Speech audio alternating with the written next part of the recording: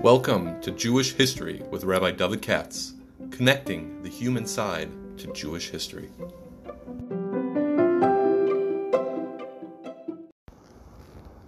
For sponsorship opportunities or to support this podcast, please visit our donate page at www.support.rabbidavidkatz.com. Hi, it's Monday, midday, I guess, and middle of everything, I'd like to put this out already, if I'm able to.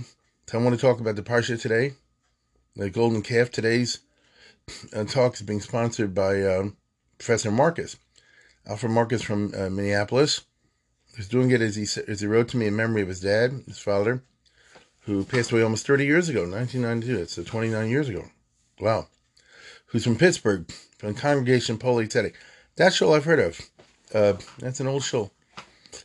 And he spoke about him as a real, what I like to call the balabas of the old school.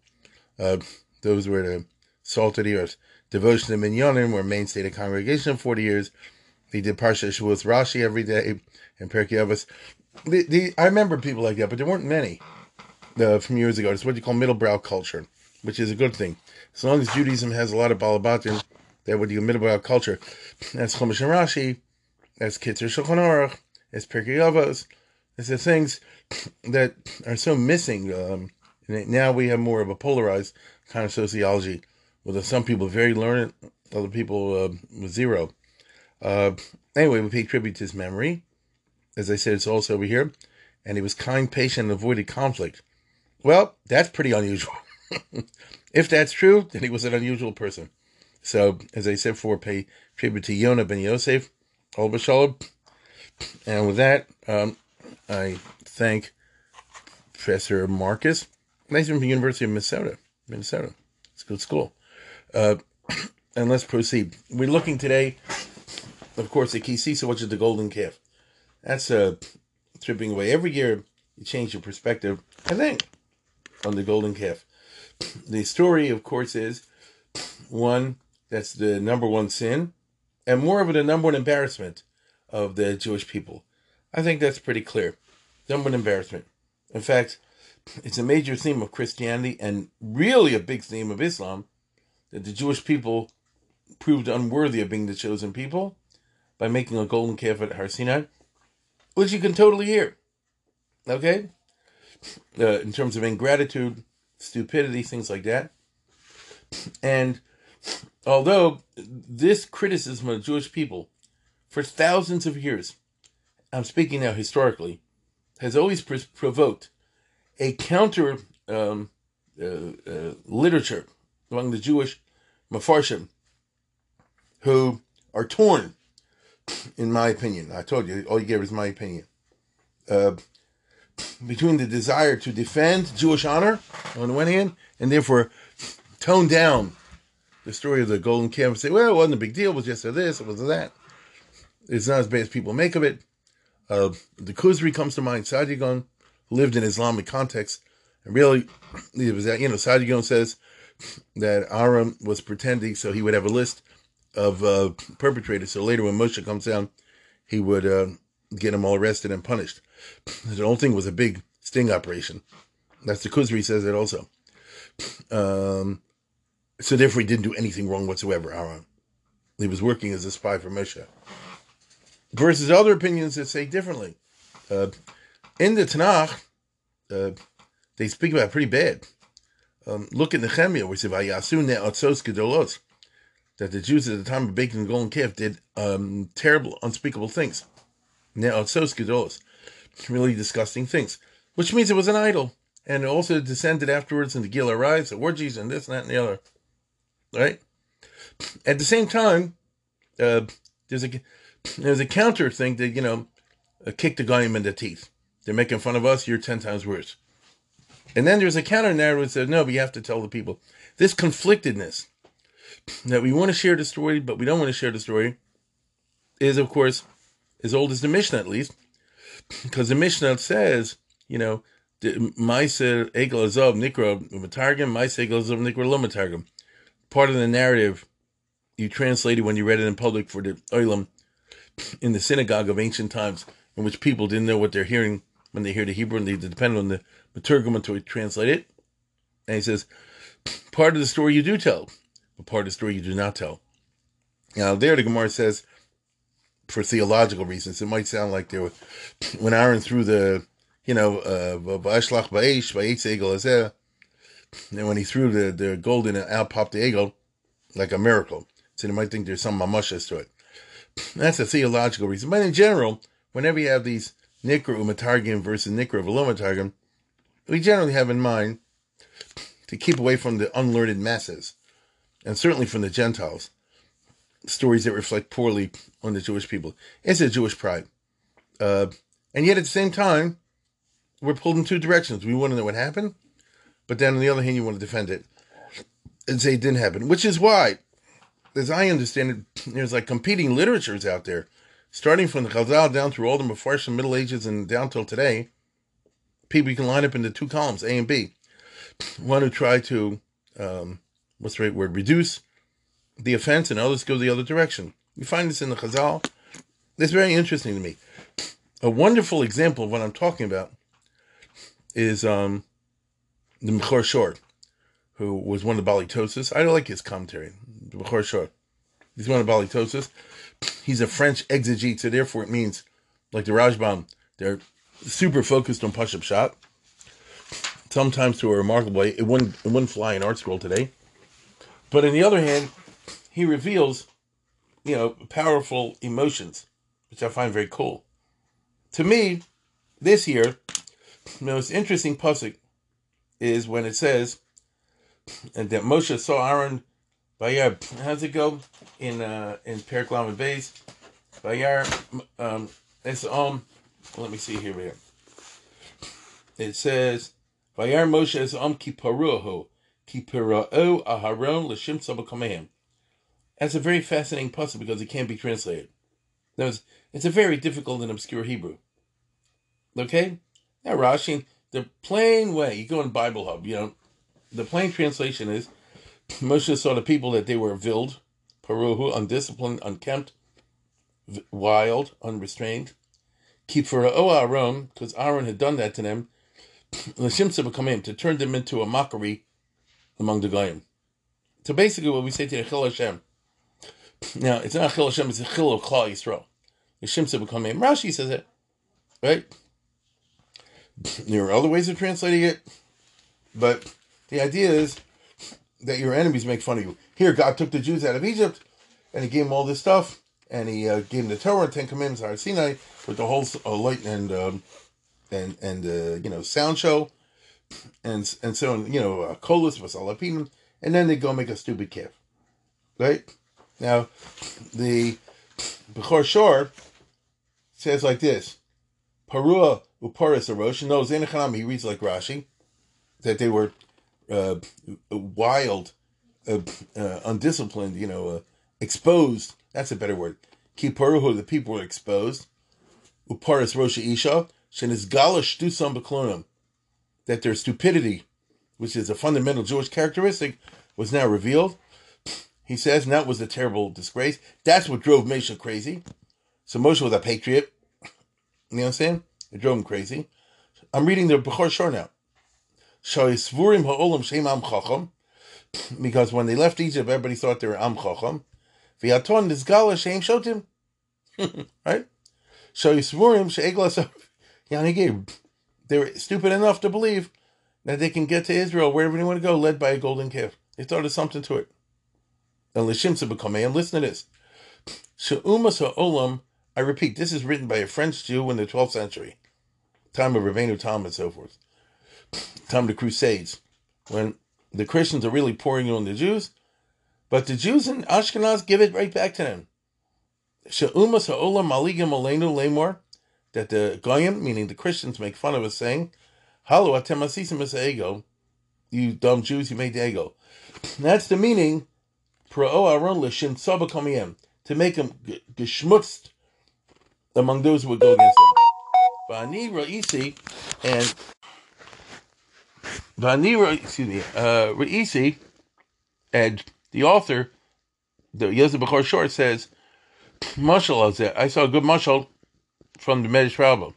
Shu umas olam b'chol makam oses b'chol makam psilim b'tzlam maligon aleinu. The Christians are making fun of us? Really? The Catholics? Really? Yeah, really? And that is, Mashal Adam Shailo Eshes Yifas Torah. A guy had a wife who was beautiful. Vailo Shifchas. And he had all these maids, scullery maids, who worked in the old days, this is 1,000 years ago, 2,000 years ago actually, doing all the kitchen work, and they're dirty and unkempt and so forth. And the shvachos, the maid said, Adonai Garshas Adonasenu, Bika Chalon Nashim. It's like upstairs, downstairs. The master upstairs angered the wife. He's going to divorce her. He's going to marry one of us. Amlahem Loma. And the answer is Ki Esmo. So when the master came home, she saw that his wife, the mistress, upstairs, her hands got dirty because she touched a coal or something like that. And was tremendously turned off by this dirt on her hand. So I'm sure he's going to divorce her, and one of us is going to become the mistress to move upstairs. So people said to the maids, this must be like a novel. Shotus, you idiots. Matem omros. Ishto she yifas Torah. The mistress upstairs, she's the yifas Torah. You think because her hand got dirty one time, he's going to divorce her? He's going to marry you? You're dirty and covered with soot and junk like that from top to bottom from your scullery work all day long. You're so covered with, dirt and grime, you can't even see your face. You can't even see your nose. So the idea is like this: the pot calling kettle black. The Christians are mocking us. Oh, you made you Jews are terrible. You made an idol once upon a time. Okay, true. You're right. If you go through Jewish history and you go back 3,000 years ago, there was one time we made an egel. That is true. You Catholics, you have 1 million idols, 10 million idols. Now, everything, by you is another idol, another statue. So that reflects, it's a wonderful text. The Jewish anger being dissed by the Christians in this particular case, because they themselves are the biggest perpetrators when it came to idols. He's talking about the medieval church. Okay? Nevertheless, it is, in spite of that, in spite of his understandable patriotism, it is a very interesting pasuk. It says that Moshe saw ki paruam, that the people are oiski kept, they're oiskalosin. I would say the word would be depraved. Ki pro and shimtza b'kameim. Because what really is happening over here is, at least in my understanding this year, the following. I'm going to say something that's going to sound funny. Tell me exactly what the Jews did wrong. Okay? Now listen closely. If they made an idol, now we'll never know exactly clear. There's 1,000 interpretations, and clarity you're not going to get. But an idol they made. Did they mean this idol as a different God? Or was it an idol of God? Right? It sounds funny. Where does it say in the Torah, "Thou shalt not make an idol of Hashem"? To my understanding, I don't think it does. Isn't that funny? I actually asked a friend of mine, or one or two people, and they said, "What are you talking about? This news, you can be medag from Yoredeya, blah, blah, blah." Tell me where it says in the Chumash, plain and simple, "Thou shalt not make an idol of God." Particularly, at this point in Jewish history, which is, they made the golden calf, as you know, immediately after the Ten Commandments were pronounced. As we all know, the story is that Shavuos, the Ten Commandments were pronounced, that Moshe was up there for 40 days. So 40 days, what's that? 6 weeks or so, 7 weeks. after they heard that, they made a golden calf.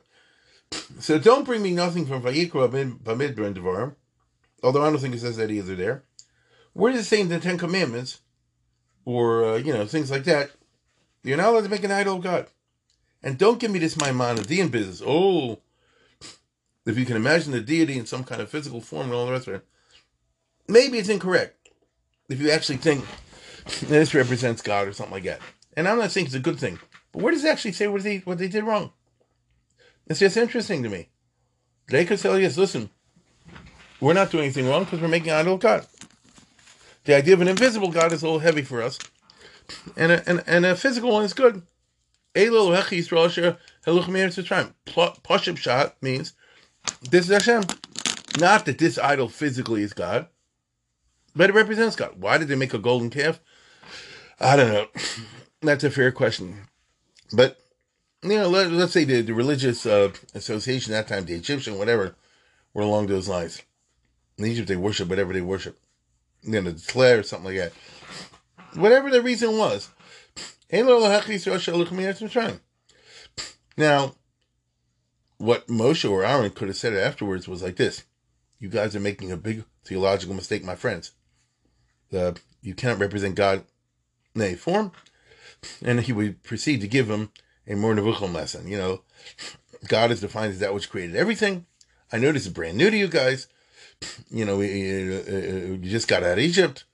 Ish Shikutse, Mitzrayim Lohish Shlichu. You still got a lot of the Memtev Shari Tumah. So, I get all that. And even if you got rid of that at Har Sinai, but, the residue is still there. And it's a mistake. Let's destroy this idol. And from Mikan Haba, let's move, to not to do this anymore, because it's based on a fundamental misconception. So Moses would give them a theology lesson, which is nothing wrong, and they would move on. But we know, Moshe blew up. He said, Simu Ishchar Bal Yerecho, kill everybody, the big sin of all times. God said, I'll never forgive them. By Chal Moshe, the Ganza business. You see, it's more than that. Now, the Pashut Pshat is that they made Mamash an idol. They said, we don't believe in the God who took us out of Egypt. We believe in a different God. Zeus, Minerva, Jupiter, Baal. This golden calf represents one of those. It doesn't seem that way, though. See, it doesn't seem that way. This was a different deity. Right? Not as I understand it. Seems that they're saying, this is the God in heaven. Now, we know that God in heaven is not physical. This is an approximation. Again, not an approximation necessarily, but it's simple. Now, what does it say in the Ten Commandments? Lo yil Elohim achir mal ponai, lo sasa kol peso b'shamayim mimal v'aretz mitochas, lo sishtakol lo dev. Those are other gods. Don't make an image of the Meshamshin, this kind of thing. But where does it say you can't make one of Hashem himself? And if you did, it's a mistake. What would happen today? Today, if somebody became interested in Judaism and they meant well, and they made a little idol of the Jewish God, you have to tell them, listen, suppose the guy's in Kirov or something like that. He said, listen, das nicht kein Yiddish Ezach. That's all. We Jews don't do this. You have to imagine God as having no form. Give him his Rambam lesson and so forth and so on. You don't need me to tell you. When the Rambam himself says that whoever says God could have a form is, by even saying that, Amin, the Ravid says you're wrong. Right? By which not the Ravid held that way, but he said like this, the guy's simply making a theological mistake. Remember he said, Gedon, there are many people out there, if you scratch them down, they hear this Agadah, they hear this Chazal, they hear this thing, they'll take it literally to some degree or another. To be perfectly honest, if you're a thorough Maimonidean, even if you think Hashem got angry, you're already doing Avodah Zarah. Even if you think Hashem loves mitzvahs, you're doing Avodah Zarah because God cannot have emotions. You see? So, the gross anthropomorphisms, no mamela. But even the other things are anthropomorphisms, and from a theological point of view, they're outrageous. So it's not easy for people to handle all that. So what exactly did they do that drove everybody crazy? It seems, when he says in the pasuk that he saw the people with parua, l'shimtza b'kameim, And it wasn't simply about worshiping an image of God, but it led to mixed dancing, right? Meaning A led to B, B led to C. And the next thing you know, they were doing all kind of gilarais, especially one gets the idea of gilarais. It sounds like turned into depravity, right? Isn't that what it sounds like? Ki pra'o Aaron l'shimtza b'kameim. Aaron turned them into vild, unleashed. Modern Hebrew pra'ot, or when you have riots. That kind of thing. That's not the only possible way of reading it, but that is the classic way Rashi and the others, and the King James Bible too, for that matter. Now, it was surprising to me. I said, let's have some fun. Let me open up Aryeh Kaplan. Because usually, he provides alternative ways of reading it. My goodness, did he do so. It shocked me. Aryeh Kaplan says, Vayar Moshe Esam ki paruho, ki pro Aaron l'shimtza b'kameim. Moses realized that the people had actually been restrained. Aaron had restrained them, doing only a small part of what the outspoken ones had demanded. That's like attack. That's like raping the pasuk, as far as I'm concerned. And he brings, as he often does, very, very nicely, different approaches. Apparently, the Ralbag must learn like this, that Aaron had been restrained, and learn some kind of word along those lines. Maybe the Ralbag, for philosophical reasons, is trying to, do away with this sort of thing, with this notion that they made an idol. But the Pashtum shot is that the people are unrestrained, Now, here's the point. Idolatry leads to that. You understand? It's like drugs, You can't say, I'm going this far and not farther. I don't know exactly why, because I'm not a psychologist. But it seems to be, when you make an image, by the time you're finished, it lends itself to gilarais shvichas b'dazar, especially gilarais. It just does. It turns into orgiastic activity, which clearly is what they have in mind here. Paru is Paris Rosh Isha. There's unrestrained. And the idea goes like this, at least to my mind. We have the concept of simcha. But simcha, I'm talking about from the Jewish perspective. Simcha is to be very happy, wild, and all the rest of it, with no indecency and nothing improper. That's easier said than done. In most societies down in history, you can't have a party without A, B, C, D, F, and G. All right? I won't name it specifically. You can't do it. Think, for example, the Christians. Formally speaking, in Christianity, they also are not supposed to have indecency. But in every culture, right? Every culture, they developed a Mardi Gras, or a Fasching, or a Carnivale. It's interesting. Every group has a zach like this. You understand? Where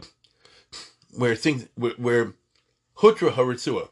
If you know the history of cultures around the world, and even I don't know the Islamic one well enough, I'm not going to get into that. But I'll stick with the European ones and the non-European ones.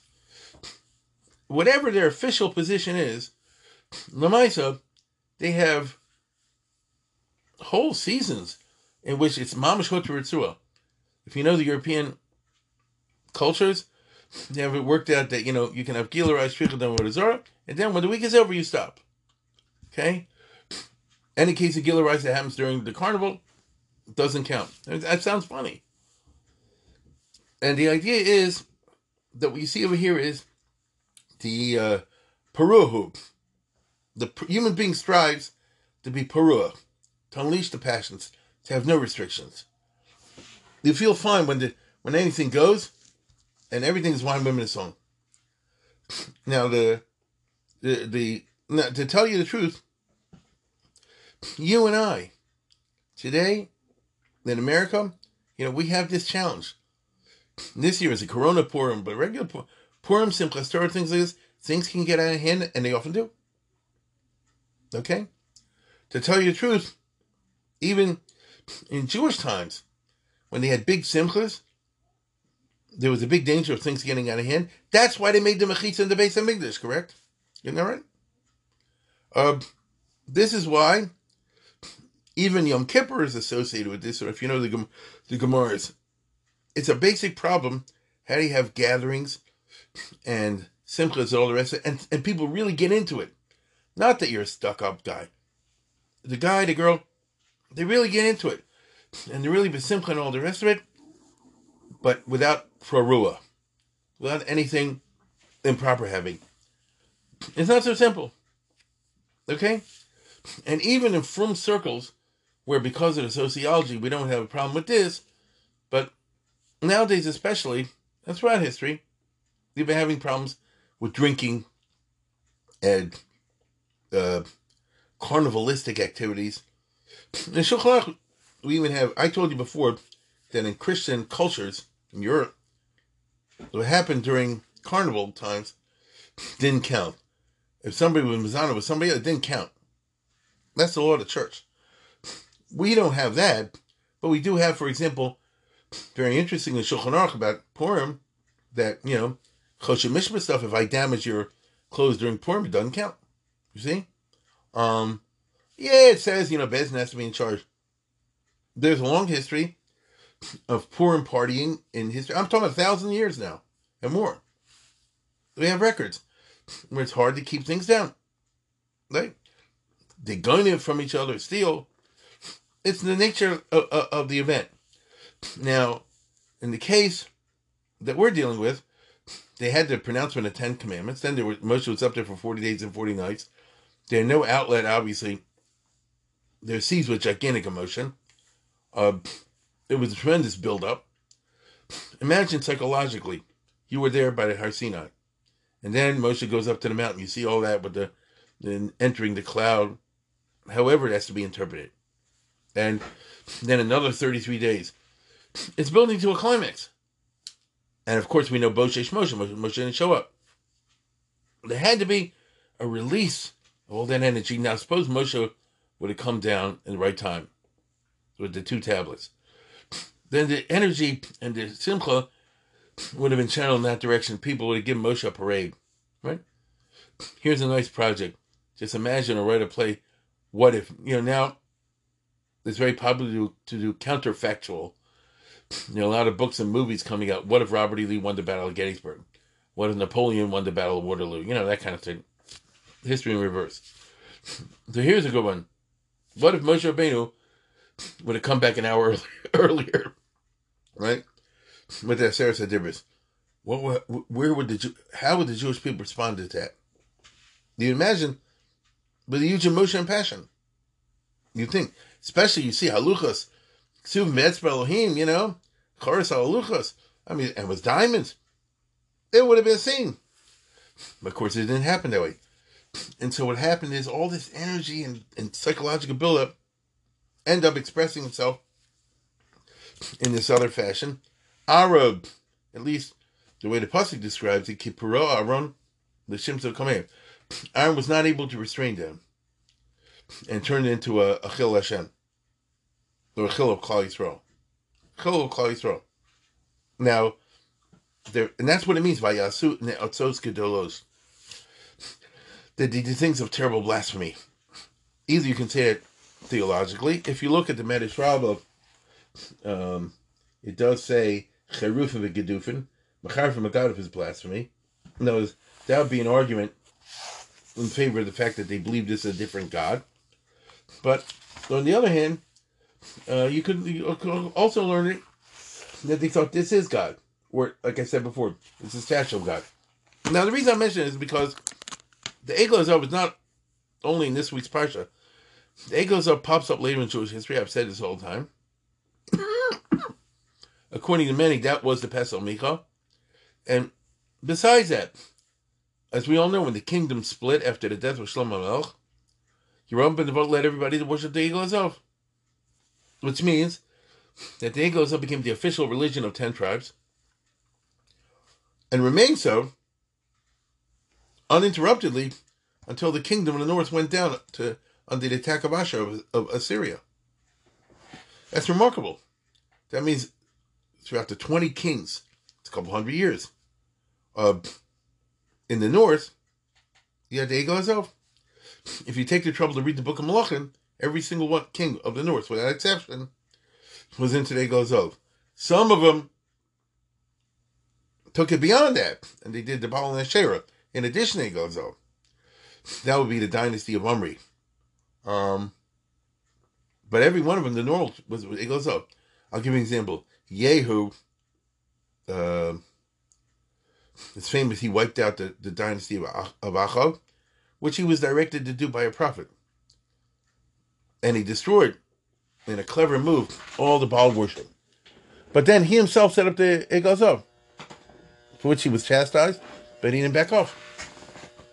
It seems to me people did not regard the Egel Azov as something bad. Okay? How could you... a famous question on the Farshim that I haven't seen a good answer to. I know the classic answers. I haven't seen a good answer to is, how did Rambam pull it off? Think about it. The Jewish people were, before Bais Rishon, the beginning of Bais Rishon, they just had 3 frum rulers: Shaul, David, Shlomo. Now, Shaul wasn't perfect, but he was very frum. Shlomo had his issues, agreed, understood. He's a frum guy. They were not into idols. Right? How does it happen? It doesn't make sense. Like you tell me this, the guy spent 4 years in Near Israel, 3 years in Mir, 4 years in Panovich, and then he became a guy. It doesn't sound right. You understand? If you tell me that there was a long, slow rot, and under this king was bad, and next king was bad, next king was bad, so finally they went so low that they reached the Madrega that they worship idols, I hear that. We have such things. But here it's the break is very sharp. Shlomo just finished ruling. He built the most unbelievable Beis HaMikdash. The Jewish religion looked like it was rocking. There is one of them before. The Radak says that the wealth spoiled them. But I find that hard to hear to explain that they would go for golden calf. The only explanation I'd like is the idea that people thought this is a part of Judaism. It's part of Judaism. It's an idol of God. Now, again, so, I would say God is a Tamun, all the rest of it. You can't convince people like that. Take a look. If you think I'm nuts, take a look at the story of Pesach Michal. The mother says, now that I found that my son is alive, I want to do something L'Shem Shamayim, therefore I'm going to make an idol. You know what she says? She originally cursed her son, and then that was happy it didn't happen. And she says, I want to do something to thank Hashem, so I'm going to make a pesel. What? And the Tanakh doesn't go into whole, to read the story like it's, regular news. It takes how she made the pesel, and how they set up a church. It doesn't go into shock. How could people do it? And even if you tell me, like the Frum interpretation, which is this was at the beginning of the period of the Jews, right after the time of Yeshua ben Nun, still, didn't you already learn what happened to Egel Azov?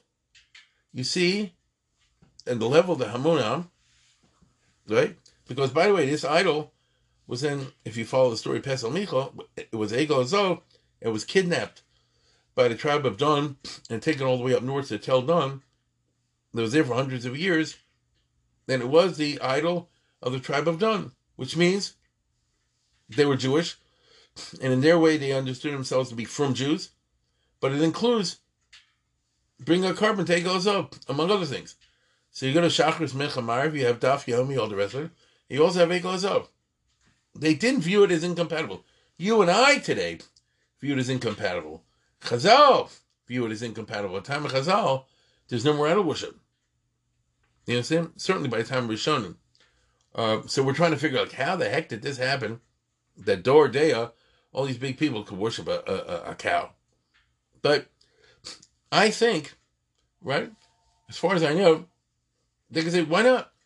All God said was don't worship other idols, don't make statues of other idols. But if we make an idol of Hashem, because we need it. We need it. It's easy for you philosophers to say God cannot be imagined. It's a beyond. God doesn't even exist because he created the concept of existence. He created every single thing out there. Doesn't exist in time and space. I get that. But, the Torah's not written that way. The Torah's written in a pretty physical way. And even though it's expected that you'll understand it at one point not that way, but many people are childlike, particularly at that time. Just left Egypt. And they take these things very literally. When Hashem said, I'm angry for doing this and that and the other, they thought God is a person up there of some kind or another who gets angry the way you and I get angry. He has to be appeased. You know what I'm saying?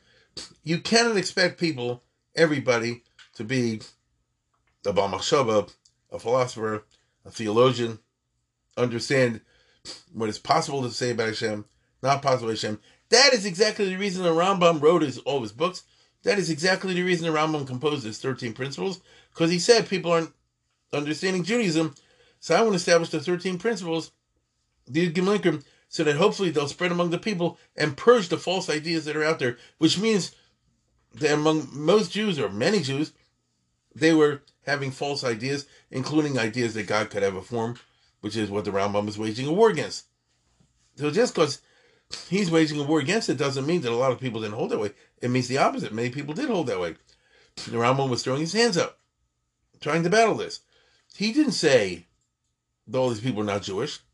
He says, more or less, once you know the truth, if you hold the wrong opinion, you're a min and all the rest of it, which the others were not makabo. So keep these ideas in mind, seems to me, when you have this. Now, if somebody can find me wrong, because I looked around, I even looked in Sefer Mitzvah Melech. Notice I looked up the Rambam's Sefer Mitzvahs, where he has the do's and the don'ts, especially the don'ts, which seem to be 5, 6, 14, and one more. And it doesn't boil down to a pasuk, the way I read it, in which it says clearly, you're not allowed to make an idol of God. And when I say I looked in Mitzvah Melech, he brings all the sheets. This is the Rambam's take here, this is the Rabbeinu Tam, this is the Ramban, so on and so forth. It's not what you think. They talk about making a tzura l'noi, you can't make an idol, like we say today for artistic. Some say this, some say that. It's bole, it's shakua, all kind of details. So I'm not saying this is a good idea, but I'm raising a question over here, especially when you read the Parshas Kisisa. What precisely did they see themselves as doing wrong? And now they were wrong. Hashem was angry. They got tremendously punished. But it's unclear. The anger of God and the punishment they follow really only makes sense if you understand that they understood the Egel Hazav to be another God, a different deity, Zeus or something like that, Ra, Baal. If that's the case, then it's mamash l'shem to become him. Then it's disgusting. There are chazals like that, There are indeed. They talk about infidelity, that somebody, who, like a kala being mizan in the chuppah, those are languages of going after other gods. That's a very uncomfortable set of interpretations. It could be, that I'll say again, that is the plain and pashut pshat. But those who don't look at it that way and try to find a more sophisticated approach, it seems to me, if you're going down mahalach, which many do, you want the question, what exactly, or let me put it this way, looking back, and with this I'll conclude, from Parshas Kisisa on, for the next 1,000 years in Jewish history, hear what I just said? That millennium in Jewish history seems to have been dominated by a notion that it's okay to make an idol of God because it's not for another God. You see? And the people in the Pesach Micha and all that, they consider themselves to be from Jews. And there are Mefarshim one that I mentioned in the past, especially Yifei Toar, who says they thought this is part of Judaism, and when From Kings came along, like David HaMelech, they didn't want to mess with it, because if they would tell them it's not part of Judaism, would tear the whole thing down. They would give up all Yiddishkeit whatsoever. So it's a very complicated, all I'm saying is, it's a very complicated story, fascinatingly so. And I think a lot of it has to do with how you interpret this pasuk, Ki pra'o Aaron l'shimtza b'kameim. That Aaron had, again, the Aryeh Kaplan is wild. He says people had actually been restrained. They could have done worse. Aaron had restrained them, doing only a small part of what the outspoken ones had demanded. So that's mamash, the interest. I mean, how to read that in the words is a little beyond me. Right? By the way, the Onkelos, who's always worried about such things, the Onkelos was definitely, written and composed to give a frumy interpretation for the Hamon Am out there. So he says, L'shim tzibakameim, he said, he made a disgrace, not for the Goyim, but for their own descendants, for you and I, the Dorain, for the Duras. They don't want to bring in the Geisha mocking of us. So, if this is a complicated story, I've succeeded. It's a fascinating story. And has many facets to it. But I would suggest, if you want to have some fun, consider what I said this Shabbos when you're arguing on your way to shul, the outside minyan, and tell me, where does it say clearly, especially in Ten Commandments, don't make any idols of me. Right? That's an outrageously offensive thing. Not an idol of another God. Can't make an idol of me. What is so bad about that? You hear what I'm saying? What exactly is so bad about that? And if it's just a law in the Welterheim, why was this atomic reaction? So with these questions, I leave you. Again, we thank the Marcuses for their sponsorship, and have a good week.